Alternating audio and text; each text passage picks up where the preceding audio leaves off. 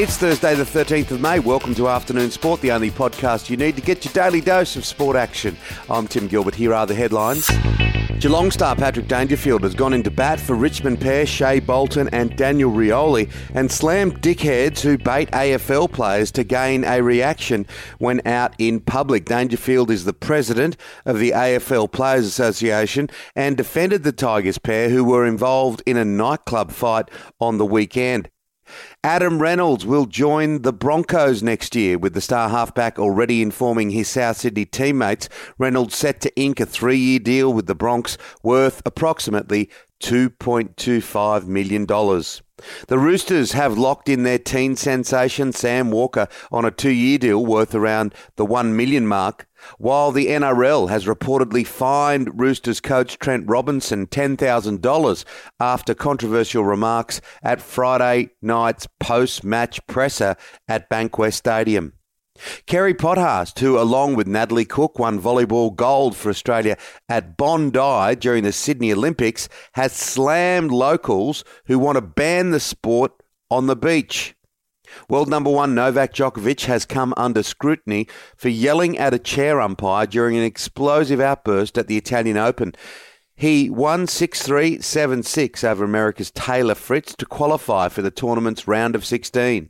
World number one Ash Barty off to a flyer at the Italian Open, defeating Kazakhstan's Yaroslava Zhvedova in straight sets.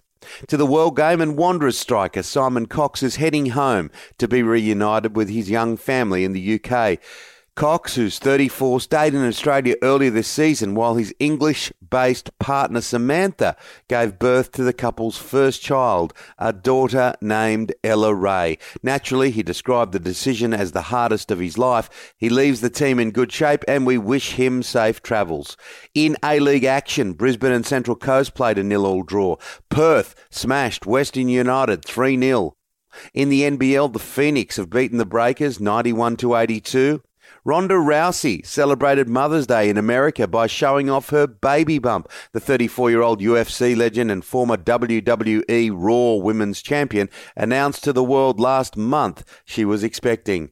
And superstar Conor McGregor was the sporting world's highest paid athlete in 2020, raking in, can you believe it, 233 million Australian dollars, with earnings boosted, of course, by commercial ventures. The 32-year-old Irishman only fought once in 2020, earning him around $28.5 million. Good money. That's it for the afternoon sport headlines. Make sure to join us for our deep dive show released in the afternoon Monday to Friday, where I'm joined by my co-host and former Australian cricketer Shane Lee. Today we are joined by former Wallaby Matt Dunning and motorsport expert John Thompson. Follow us on your podcast app now so you don't miss it.